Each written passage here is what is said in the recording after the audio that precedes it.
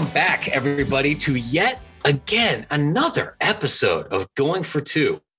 That's the official podcast, the Extra Points newsletter. I am your intrepid host, Matt Brown. I'm the publisher of said newsletter. I am joined, as always, by my friend, my colleague, my co-host, Brian Fisher. How you holding up, buddy? I am doing fantastic.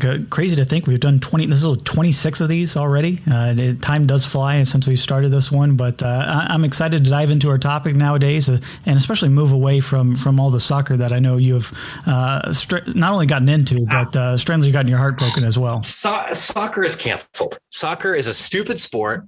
My countrymen shouldn't play. No, let me just say this, right? Like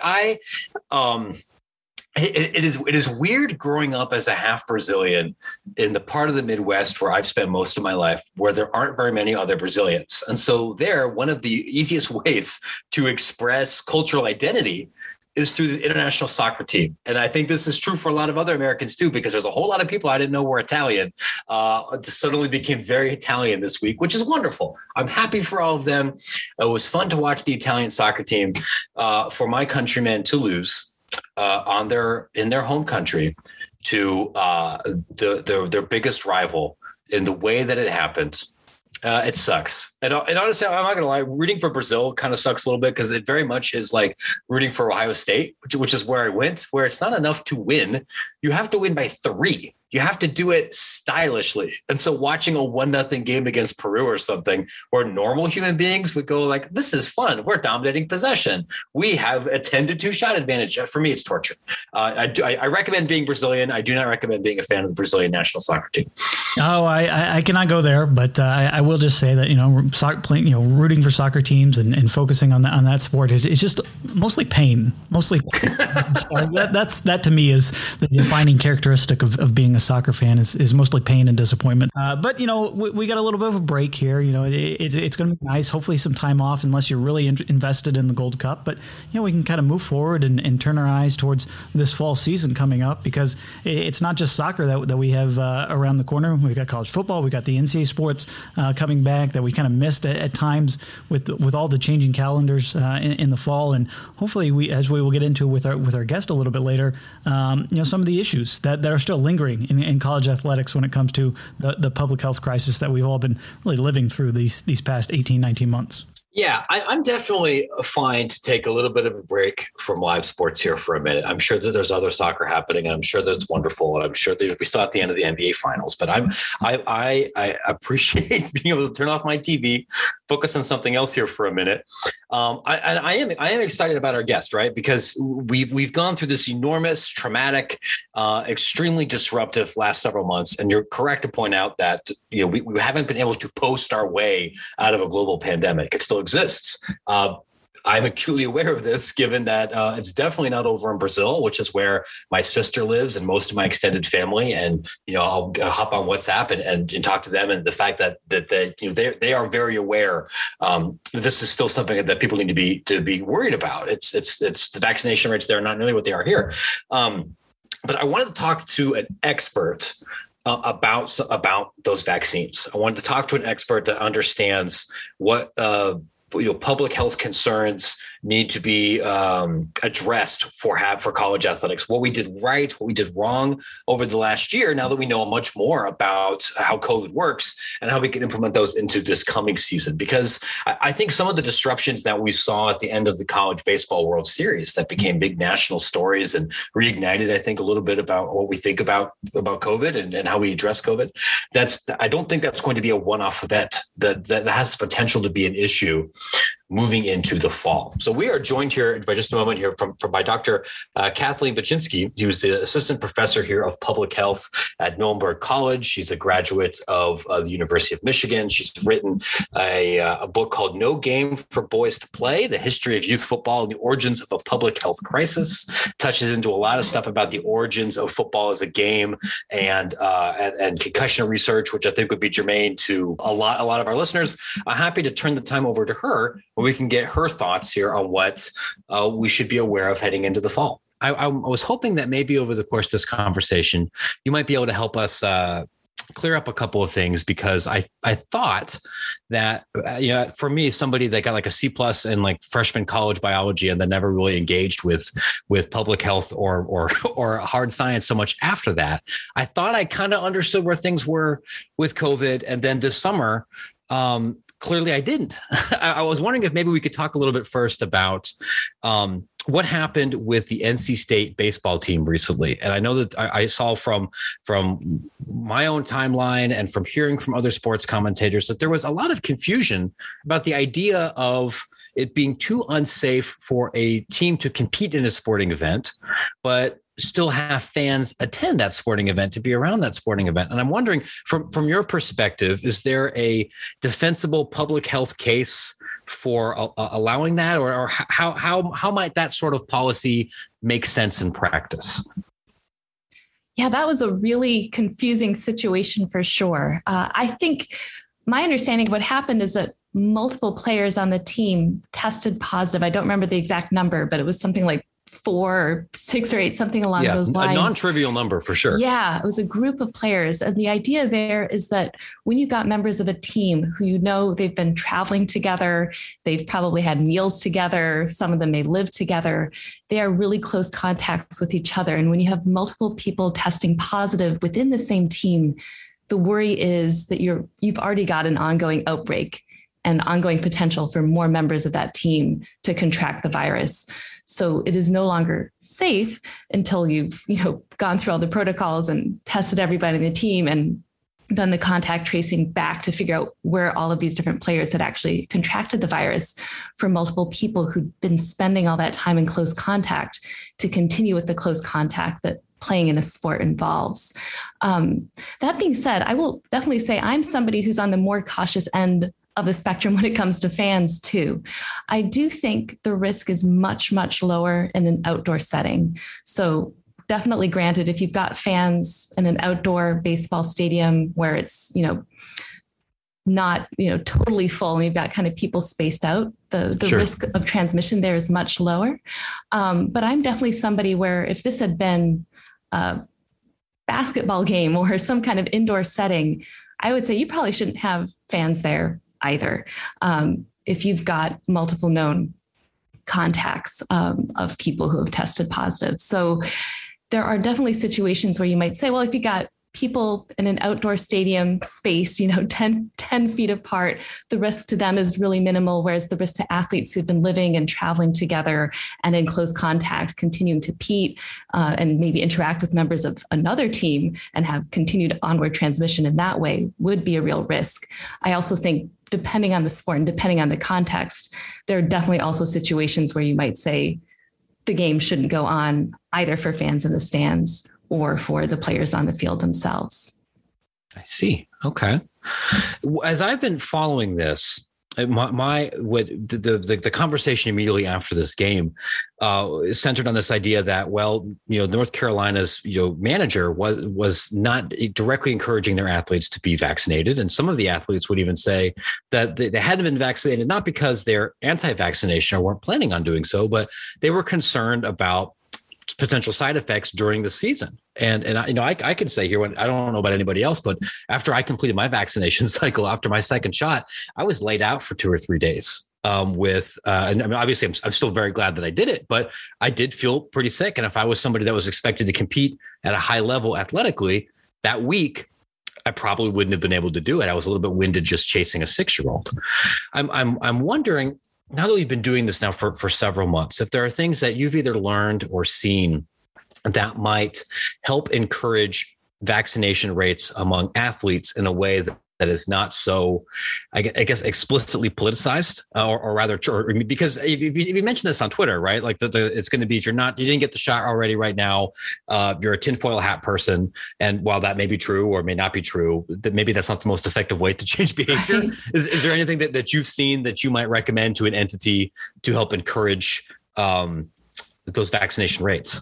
Well, those are great questions. And I'd start by saying first, I fully agree with you that we should not be characterizing people who have not yet gotten vaccinated as all being, tinfoil hat conspiracy theorists. That's absolutely not the case.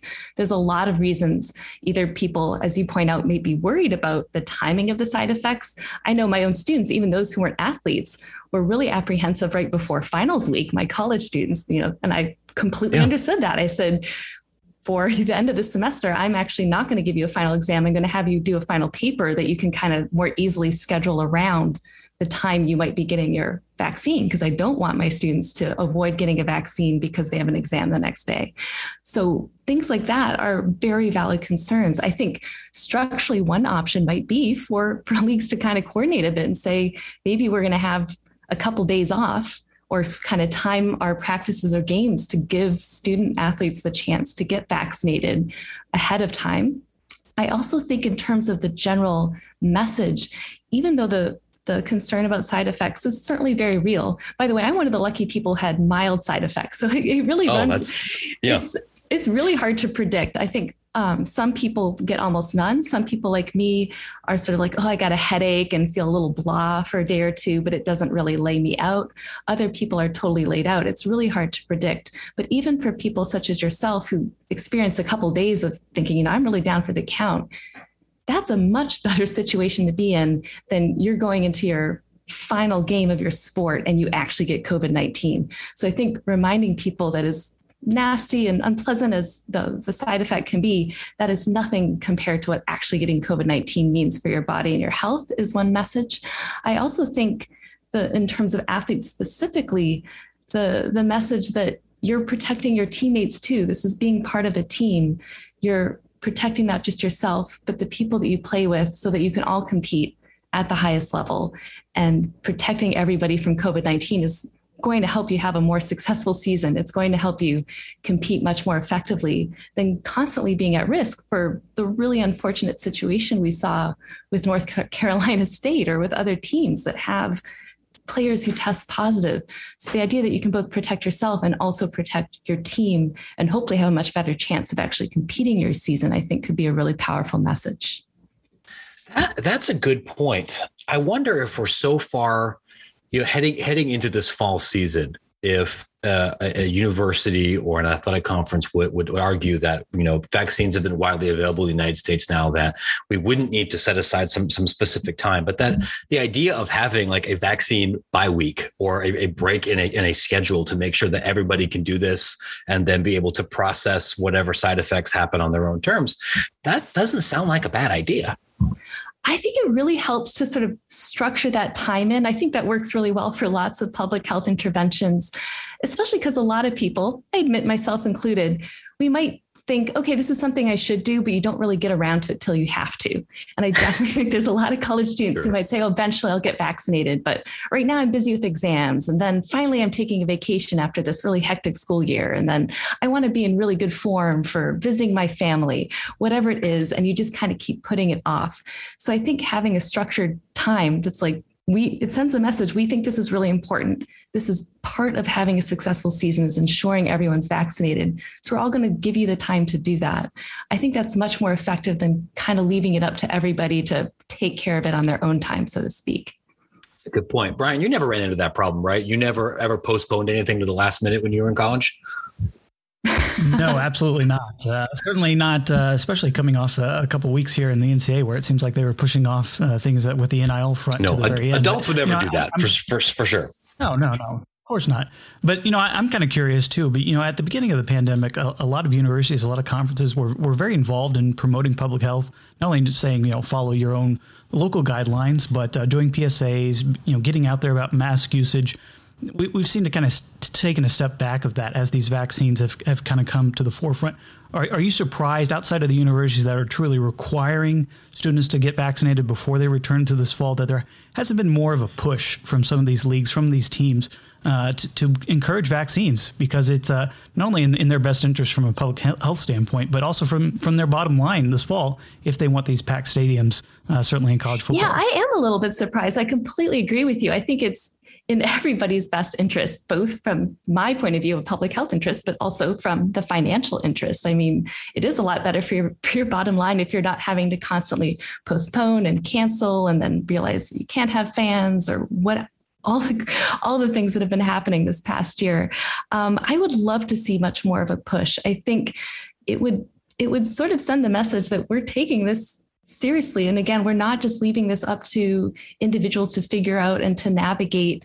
Again, it's not, even though vaccines are, available in terms of having enough vaccines in the United States, it's not necessarily easy to navigate signing up for an appointment, to figure out when to take time off. No. It's not an easy thing to do. And especially if you're somebody that's not, online all the time or constantly checking your local health department website, which most people are not. I think having the message and the support from the top down is really important. And I'm a little surprised we haven't seen more of that. And I also think, we have a precedent, certainly at the college level, for requiring vaccinations. I mean, college students at many colleges are required to get a meningitis vaccine. They're very often required to get measles, mumps, and rubella. That one in particular, because measles is so transmissible. A lot of colleges say, you can't be a student here, or you can't live in the dorms unless you have this vaccine. So I'm surprised we haven't seen more effort to roll COVID-19 into the structures we already have for a lot of colleges, as well as you're pointing out, a really proactive outreach campaign and education campaign to get the message out. This would be a great time to do it. We still have a few weeks before a lot of colleges will be back in session. This is the chance to get the message out before you have everyone starting to come back to campus. This is a good point. And I don't know if some of this is because vaccine promotion is seen as some kind of overly politicalized message, certainly in this country over the last several months, or if it's a reticence to be involved in public health generally. And this, I think the latter is something that I really wanted to talk to you about, because I know this is more relevant to some of your research interests and some of the things you've been discussing for a while. I know that something that was really troubling to a lot of public health advocates over the last year was college athletes in many ways do not have systems that really protect or promote their public health, even independent of a pandemic. They may not necessarily feel that they are encouraged to report injury, that they might not necessarily have the time needed to recover from injuries. There may be cultural reasons that push them into doing things that are a little bit less healthy. And their university support structure doesn't always have their back. And we saw a kind of a decidedly mixed bag about that, I think, with COVID. I know that, Brian and I have talked, and I've written a ton about name, image, and likeness over the past several months, and how that's really been the forefront of the college athletic reform movement over really for a while. Now that we've kind of reached some minimal resolution there on that front, do you think that the next step here is to shift that conversation towards public health? Is there anything that you've seen that changed awareness-wise or athlete perception-wise in that front? From my vantage, it seemed like this would be the next place to really start pushing, although there are certainly lots of other places to go. Yeah, I absolutely agree. I would love to see health be the next step on this. And I think even before COVID-19, there was starting to be some building awareness. I think both obviously concussions, which is something I've written about, but also heat stroke in particular in college football, and seeing preventable deaths among college football players. And the particular case that comes to my mind, which you may be familiar with, is that of Jordan McNair, who is a college football player who died of heat stroke in 2018. And I guess the key point there to me is nobody should be dying of heat stroke. This is totally preventable. So the fact that every year we see 1 or 2 college players die of heat stroke, which we don't see at the NFL level, is really striking. And it's because NFL has, they have a union and they have standards at the NFL that direct what can happen at practices. And they also have standards for responding to a potential case of heat stroke, which are not uniformly enforced across the board at the college level. And that's because, as you pointed out, there's just no enforcement system across the board at the national level for health protocols. So after Jordan McNair died, because that was at Maryland, a fairly prominent program, that received a lot of attention. And McNair's father, Martin McNair, the father of Jordan McNair, has kind of become an advocate for this. Yeah. And his quote that really stood out to me was, amid these discussions of NIL, he said, well, how do we pay a kid if we can't keep him safe. And that really kind of got to me because I thought, to me, the safety should come first. It turns out the safety might be coming next. But anyway, long story short, I think we've sort of seen this even before COVID-19, these lack of enforcement. And then COVID-19 hits and you see different conferences and even different colleges have a total grab bag of responses, different protocols, different testing requirements, different quarantine requirements. And I think you really see the harm of not having consistent protocols across the board when you've got a respiratory pandemic. It makes it really hard to compete in a safe way when you don't have everybody, using the same playbook. So I would love to see, I think it does have to happen at a national level, consistent standards and enforceable health standards. I think there's currently this idea of a college athlete bill of rights that's floating around. And I think that, has proposed, having consistent concussion protocols, having consistent responses to how you might investigate sexual assault cases, just all kinds of different health issues where you need to say everyone's got to be following the same page. And we actually have to have a mechanism that if you're not following this protocol, there is some kind of consequence, whether that's a fine or the coach is no longer able to coach, depending on the severity of the violation of the protocol. You need to have some kind of enforcement because I think short of that, we're going to keep seeing the same kind of health harms repeat themselves.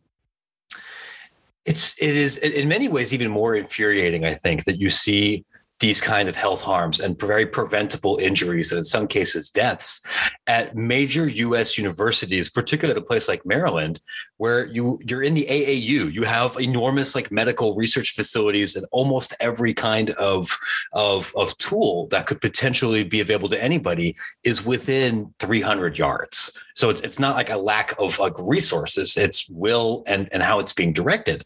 I've heard from a couple of different schools that one way that they're trying to navigate this internally is to make sure that there are medical personnel that work for the university's medical department rather than an athletic department on hand for practices or events, or individuals that report completely outside the decision structure of a coach who might have an incentive to act in a way that is maybe less aligned with an athlete's help. Do you see that any of these kind of, medical harm reduction, is this something that can be managed on an institutional level? I know you kind of alluded to this earlier about uniform policies here. Is this something that really should be the purview of the federal government? I'm now on the side where I think it is something that should be the purview of the federal government. I think I've just seen too many institutional failures. And as you're pointing out, it's not due to a lack of resources. There are institutions where you think this should be doable, but even institutions, I do think, as you're suggesting, I do think it is an improvement when you have independent medical professionals. I think that does improve things, but I don't know that even with that, we can fully address the more ingrained problems, the sort of cultural issues of the pressures on coaches and the pressures on athletes themselves. I mean, you can have the medical professionals there, but you need to set a culture where the athlete's even willing to report concussion symptoms. That's something medical professionals can often see, but won't always see. You need to set a tone where the athletes feel safe to even say, I've got a headache or I feel nauseous or whatever the case may be, and I need medical attention. And I think part of that is going to involve some pressure from the outside. I unfortunately think without some kind of standard that's just across the board, just relying on the individual institutions isn't going to get us all the way there. Was that kind of maybe exposed with COVID? Because I do go back to kind of the beginning of the pandemic. A lot of these conferences, they kind of came up with their own medical advisory committees. I think it was obviously helpful for them in determining steps and what kind of protocols need to be in place. But it also kind of laid bare some of those differences between these conferences. Are you even surprised that the NCAA was maybe not more insistent in terms of the uniformity? They do have a chief medical officer. Obviously, they are in charge of the NCAA championship events, but they really did not seem to step in or kind of override any of these conferences. Was that a little bit surprising in your mind to not have the national governing body step in when maybe certain conferences were doing things? I was a little surprised for the cynical reason that I think, again, even if the health of athletes is not your priority, I would think the NCAA would have been smart enough to say, if we don't get ahead of this and have a consistent protocol, our season's going to be all over the place, which it was. Because if you don't have a consistent protocol, you're going to have outbreaks, and the virus is basically going to be in charge. If you don't take charge, COVID-19 is going to dictate your season. And so I was surprised that the NCAA didn't decide to do that. On the other hand, I have to say, looking at heat stroke deaths, looking at how they've managed concussions, in that sense, it wasn't as surprising to me. I can certainly speak as a University of Michigan alum, a very disappointed one that was especially disappointed in my school. University of Michigan has a great school of public health. They have a great medical school. So similar to what you're pointing out about Maryland, they have all the resources, all the people you think who would be advising them. And they ended up in a situation with an outbreak so significant on campus that the local health department had to say, we've got to implement stay-at-home orders for all the students. And that was, I think, in October of 2020. But they carved out an exception for the University of Michigan football team. So seeing that, and then, of course, seeing how different institutions responded differently, and seeing that the NCAA did not get ahead of that by creating some kind of standard, was really frustrating and really disappointing. I could definitely see how anybody who is maybe predisposed to optimism about athlete health would look over last football season with some real despair, right? Because I think it was pretty out in the open that it would take something Herculean to the point that maybe the three of us can't even imagine it, to really shut down a college football season. The incentives and the demands to have some kind of games come hell or high water were stronger than even I, a son of the Midwest, I think truly understood. I'm wondering, is there anything over the last year or two, as far as athlete health and athlete harm reduction, that you look at and think of as a positive or an encouraging development against this backdrop of what seems to be more negative news than positive news? I think the most encouragement if I'm looking back at the past year, I think the most encouraging thing has been advocacy from the athletes themselves, as well as their allies. I'm thinking about the Black Lives Matter movement. I'm thinking about advocacy on mental health. I think we've seen encouraging examples of athletes saying, no, you have to, implement some kind of testing for us before we'll play, or no, we demand some kind of recognition of racism as affecting our health. And you need to, think about that. And this is part of the Black Lives Matter movement, or we really need you to provide us with mental health resources and care for our mental health and not just our physical health. So I think what I've seen that's encouraging is athletes and supporters of athletes pushing for a more holistic view of athlete wellness. And I think that trend maybe was there a little bit before the pandemic, but the pandemic may have sort of accelerated that a bit in a good way of, we really have to advocate for our own well-being. So that I actually have found really encouraging. I think on the discouraging side, it's the game must go on mentality. Similar to what you're pointing out, the extent that mindset could persist, not just through concussions, not just through ripping your ACL, but even in the midst of a respiratory pandemic, and the lack of consideration, not just for athlete health, but for broader community health, acknowledging that what happens on a playing field in a society is not going to stay on that playing field. When we're talking about an infectious disease, the players and coaches and trainers are part of communities. They work with staff members at the facilities. They go home to families, that you are part of a broader society, and you have to be making your decisions in that context. And seeing that game must go on mindset just sort of try to barrel through despite all of that was just really, really disturbing. I don't blame you.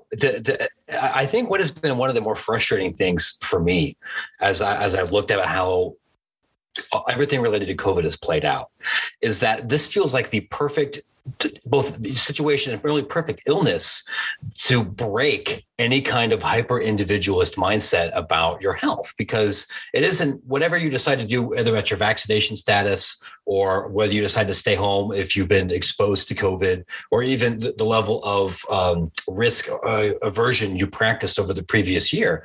Those decisions, that isn't just your body, your choice. Like those decisions literally impact every other person around you, because it's a highly contagious disease.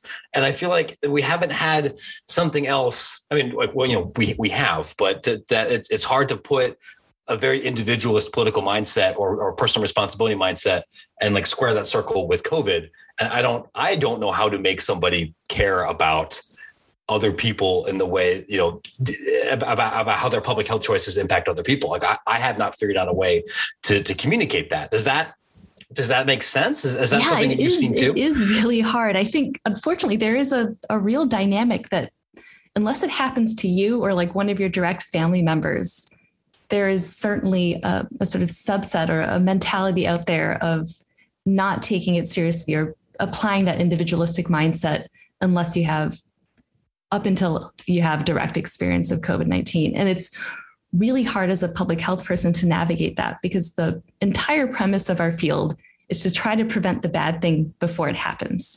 And so if you can't get people to care about something until after the bad thing happened, then you're kind of in trouble. So I think sometimes we are more successful with the scare tactics, and you certainly see that in public health with all kinds of things. And sometimes I think it goes a little far when you have the super like graphic images on cigarette boxes. You have those really scary ads where it's like, we're trying to scare the crap out of people because we don't know how else to get people to care. But even that, I think, falls short. And I think, to be honest, I don't think my field has figured this out very successfully. I would love to have more public health communication and education experts figure out how do you reach people and get them to care so we can prevent something rather than reacting to something. And I think certainly with COVID-19, we have been on our sort of back heels in many ways. We are constantly reacting. We are imposing restrictions after the outbreak gets started, which is still better than not imposing or, responding with protocols at all, but it's not as effective as preventing that outbreak in the first place. And I think we've really struggled to reach people and communicate in a way to get people to say, yeah, we want to take a preventive approach from the perspective of protecting the community in advance of this virus getting out of control. With some of these outbreaks, we've seen athletes kind of basically come out of quarantine or, recover from the virus, and they've kind of been really thrown right back into competition. I'm curious what your thoughts are in terms of the injury rate. We've seen various data coming out of the NBA where they've said it's not really been a big deal, but I'm curious how this kind of COVID era is going to impact the athlete's health, both from a immediate standpoint from, people are recovering from the virus or coming out of quarantine, and long-term, what we might be able to take away from some of the insights we've gained from these athletes coming out of these breaks, going right back into competition. Thanks so much. That's a great question. I guess I would sort of divide it into two parts. One is the actual health harms of the virus itself. And then there's the health risks from how the virus has affected training or other aspects of athlete preparation. And the actual health effects of the virus itself, well, needless to say, a lot of that we're still figuring out because we don't know the long-term effects of a virus that's only been around a little over a year.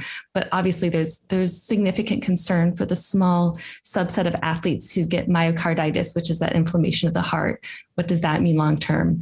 There's also worry, especially for athletes who are competing at the top of their game, that if COVID-19 is causing any kind of lasting lung damage in athletes, even if it's something that you and I, who are, well, I shouldn't make assumptions. I can certainly say I am not a professional athlete. So it's something that I might not notice if I'm just, competing at like an amateur, level or just going for a run on my own, I might not notice. But if I was pushing my body to the limit, if I had a virus that impacted my lung capacity, even in a small way, that might actually affect my ability to compete at that highest level. So there's the heart, there's the lungs, there's also neurological effects that we're still trying to tease out. You may have heard of quote unquote COVID brain fog. So there's also the psychological and neurological impact. So there's a lot of consequences of COVID-19 itself for the body that we're still trying to understand. And then in terms of how COVID-19 has upended training regimens and training practices, what we've seen is a lot of times the response of leagues has been, well, we're going to really shorten the preseason, or we're going to really shorten the lead time you have to train and to prepare. And we're going to kind of throw you back into intense competition after you've spent a long time, maybe in quarantine, not having the opportunity to have very much training or conditioning. And there is evidence, and it varies according to the sport, but there is evidence that has increased the risk of injury. In baseball, I think the issue has often been upper arm injuries. And the speculation there is, especially for pitchers or for other people, you really need very specific kind of conditioning to be sure that you're protecting your arm if you're going to throw a pitch over and over and over again. And if you don't have enough lead up time, you could really exacerbate an injury. There's also the worry, certainly I have this in the lead up to the Olympics as well, again, for people competing at a really high level, if you need specific kind of equipment, and if you're traveling to a competition and then you're in quarantine because you traveled internationally and you're not able to access that equipment until maybe 2 days before you're actually supposed to compete, then you, again, don't have enough time for your body to warm up and prepare properly before you're competing at a very high level. So we're starting to get some data trickle in, and I've definitely seen data specific to the American baseball season. I haven't seen as much yet for something like the Olympics, but that's the kind of thing I'll be looking out for. Where I'm worried that without giving people enough lead time to train, you could see more serious physical injuries, as well as worrying about the harms of recovering from COVID-19 itself. I hadn't even thought about that for the Olympics. I hadn't even thought about the specialized equipment component to any of this. I think intuitively with everything else, it would make sense. Especially going back to the last fall, where if athletes were home and away from campus, and they might not have had access to the training facilities that they might have had before. I mean, I was talking with some folks that I know that work in gyms at the Division III level, and they were like having their athletes put bricks in backpacks and go run around their cul-de-sac and try to go into 2x4s and build something in their garage because they couldn't even go to the YMCA. Intuitively, it would make sense that you might be more at risk for some kind of muscle damage or tear if you try to jump back into things cold. That's right. And then the one other aspect I would add is that if you do have people that go into quarantine protocol, and then you're going to people who maybe thought they were going to be on the bench, and you start putting them out on the field. Yeah. That's another thing we've seen a lot with COVID-19 is turnover in personnel on the team, and having people who maybe didn't have as much lead time to train end up getting kind of thrown into a game if other players are going into quarantine. So there's a lot of aspects of this that I think I really would love sports administrators to think about seriously, because again, the game must go on mentality can really paper over some really significant risks when you're making these kinds of major adjustments to how athletes train ahead of time. And all of this, we haven't even talked about any of the mental strains. Or emotional or psychological, even beyond mental health. If you spent your first 3 years of your college career as the 13th man on the basketball team, and suddenly now you're having to play 25 minutes a night, forget your cardiological, your heart health. That's got to do a number on your brain too. Oh, absolutely. I think the mental health part of this is huge. And just the stress. I mean, we all have enormous stress living in a pandemic, the uncertainty, the just not knowing what the next week is going to bring. And then adding that into the stress of competition that's already there. I think that's an enormous impact. And another aspect of that I would add, looking back at the past year, is that there are players who lost family members to COVID-19. There are players who lost parents, grandparents, loved ones, and then asking them to take on some pretty serious risks, to risk potentially getting COVID-19 themselves, especially if they had not yet had access to a vaccine, or especially last fall when a vaccine wasn't even available. I think about the mental health impact of that as well, to just really think about what you're asking people, especially if they're college athletes. These are not professional athletes, and you're putting this kind of burden on them. Not insignificant at all. This has been, I think, a really helpful conversation. It's given me some things to think about here, not just about how last season went, but how this coming fall season and the fall sports calendar may be able to go, and some things that administrators and athletes should be keeping in mind as they try to make sure everybody involved in their community is as healthy as possible, in multiple definitions here of healthy. Thank you so much for taking some time here and chatting with us. It's my absolute pleasure. Folks, this podcast, as always, is a product of the Extra Points newsletter. That is a newsletter that I publish. It comes out 4 times a week, digs into all sorts of off-the-field forces that shape college athletics. So if you want to learn way more about how the name, image, and likeness marketplace actually works, not just how it's theoretically going to work, but what those guardrails look like and what it means to actually do some of these deals in practice and what it means for the athletes. If you're curious about small college realignments, if you're curious about academic research within college athletics, this newsletter is the entity here for you, right? There's all this information all of the time. And if you can subscribe for free at extrapointsmb.com. You can get 2 of those newsletters a week. But if you are a full subscriber, not only do you get 4 newsletters a week, not only do you get access to a special Discord chat room full of our other paid subscribers, and not only do you get the warm, fuzzy feeling knowing that you are sustaining this podcast and independent media and all kinds of open record searches and all kinds of other work that we're doing, you're also supporting my campaign to give some money to college athletes right now to help endorse this newsletter. We've done, I think, 5 of these deals now at the time of listening. We're going to do a couple more, and I think several more after the fall season has actually started. It's been a good learning experience here for everybody. Can't do it without your help. If you are not subscribed to this newsletter, what I would first say is you should go check on my Twitter for a little bit, because you can probably find a pretty big discount code from one of the athletes that's working with this podcast and this newsletter. But if you can't find one of those and you don't want to pay full price, and you shouldn't pay full price if you're listening to this, because I'm going to give you a discount code here in a second, you should use discount code podcast to get you 20% off, which you can use for the next 12 months. It means you can go get an annual subscription for under $60 for all of that content, a lot of it original reporting. That's a great deal. To help support what we're trying to do here, go to extrapointsmb.com and subscribe today. Well, Brian, I don't know about you. I thought that was a really helpful interview. I think if there's one thing among the, I guess among the many takeaways I've had over this whole COVID experience, is that I should be comfortable admitting what I don't know. And my background and my life experience and my education in no way prepared me to be a commentator about public health or about how diseases work or anything beyond the fact that the mitochondria is the powerhouse of the cell. So I think it is important to hear from those who study this extensively to see what their thoughts are, particularly as we head into a season where, as much as we'd like things to be back to perfectly normal, I suspect they're not going to be. No, absolutely not. And I think after, years of listening to Twitter lawyers, we now listen to Twitter epidemiologists, and it is so nice to have a refreshing conversation for somebody that actually knows what is going on, not only on the ground, but in the journals that we need to be studying in the public health conscious. And not only a great conversation there, but I think also insightful for a fall that COVID is not going away.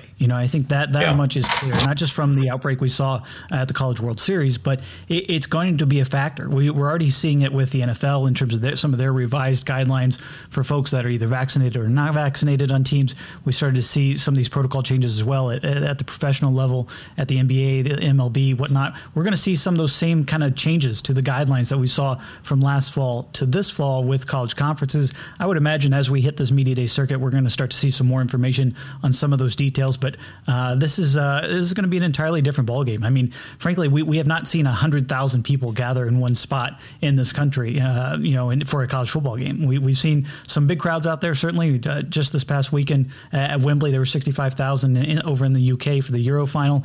I would imagine we're still going to see some other aspects of college football collide with this public health crisis, and it's still going to be an evolving story.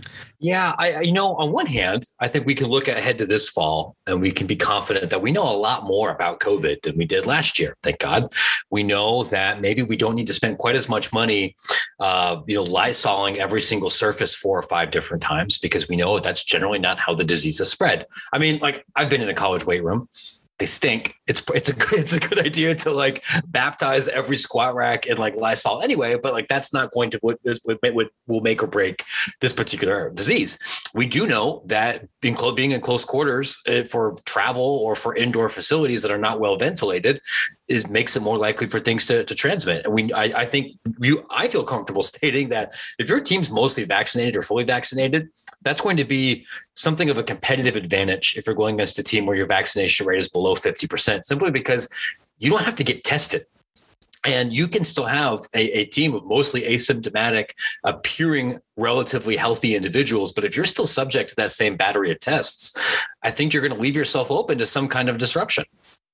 Yeah, I think that is going to be the overriding message. As much as folks might not want to get vaccinated or whatnot, I think at the end of the day, just the convenience factor of being vaccinated is going to appeal to a lot of people. It's the whole carrot versus the stick. And I think a lot of leagues look at these relaxed protocols as being a good enough carrot as you get into the season, to where it is going to encourage, whether you're skeptical of the vaccine or when you're getting it, I think it's going to be that much more convenient for you to play football, to play college basketball, to play any kind of college sports. And that's not even to speak of the universities that are going to require a lot of these teams to be completely vaccinated. And I think for the coaches, for the most part, yeah, they want whatever, is in the best interest in the athlete. But at the end of the day, it's also going to be a huge help for them if they don't have to worry about testing, if they don't have to worry about these outbreaks that they had to do last year. And I think that more than anything is going to drive a lot of the adoption in college sports.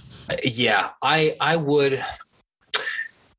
I'm trying to think of the most delicate way to phrase this, right? Like I understand why some coaches or some in the college athletic universe are not doing gigantic PSAs and begging people to get the shot. I know some of them are.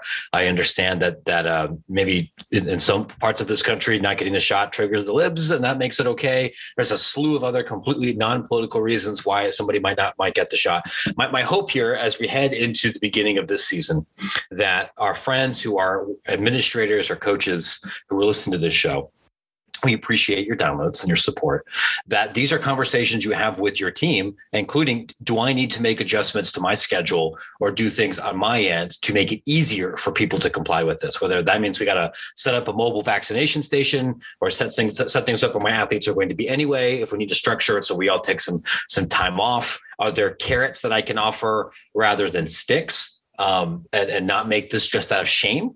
And then also realize that there are going to have to be sticks because we have to keep people protected, particularly those who might be compromised as we head into a season where this virus might be a different variant and might express itself in humans in a different way, which is, I don't know about you. Beyond obviously, I want preventable deaths to not happen. I want people to be healthy. I want them to be able to smell and taste. I also don't want to have to play armchair epidemiologist again for another 9 months. It would be so much easier if folks and institutions did what they needed to do to protect themselves, so this becomes a less of a risk for my own selfish reasons. But again, I think the key fact is, COVID is not going away this fall. As much as we are excited to see, these packed stadiums and these teams and playing non-conference schedules for the first time in over a year, and as exciting as a potentially quote unquote normal return to normal season we're going to see coming up in NCAA sports, there's still going to be remnants and there's still going to be issues out there. And so I think it's still, whether you're an administrator, certainly on the lookout, trying to prepare for that, whether you're a player, knowing that the stuff's still out there that you've got to deal with, whether you're a coach who's telling your team about the latest updates. This is still something that I think has really put public health and really the health of these athletes out in the forefront again. And so I think that ultimately could be a very good takeaway as we look at from years to come is there has been more of a refocus on the health of these players and how they kind of go about their day-to-day lives and in what is hopefully a much more normal fashion moving forward. That is a perfect way to end this, I think. Moving forward, everybody, athlete, community member, athletic department administrator, even brand, consumer, everybody should be making decisions as we head into this fall and throughout this fall that are centered around promoting health and keeping particularly athletes healthy, whether that's from COVID, whether that's from mental turmoil, whether that's from ACL tears, to the extent that that's possible, playing a collision sport where people are constantly having to cut at weird angles. And if we need to make adjustments to empower or to improve those health outcomes, we need to be doing that. Brian, I imagine that's something that you and I are going to be talking and writing about more over the next several months. We're kind of heading out of the doldrums a little bit. I know the media day circuit is coming up here for you. What else do you got going on your plate right now? And where else can people find you? Well, I just wrapped up a couple more previews on Athlon Sports, and excited to get moving. And you mentioned media days. I mean, that is going to be the big focus these next couple of weeks as we get back out and we start telling some of the stories of these teams. We focus on college football, obviously, but it is just kind of around the corner. We've got training camps opening soon. We got the Hall of Fame game in the NFL right around the corner in less than a month. So football is coming back. We're excited to dive in deep into some of these great stories, and I can't wait to tell them. You can always follow me on Twitter at Brian D. Fisher, BRYANDFISCHR, which is always the best place to find a lot of my stuff on everything that's going on.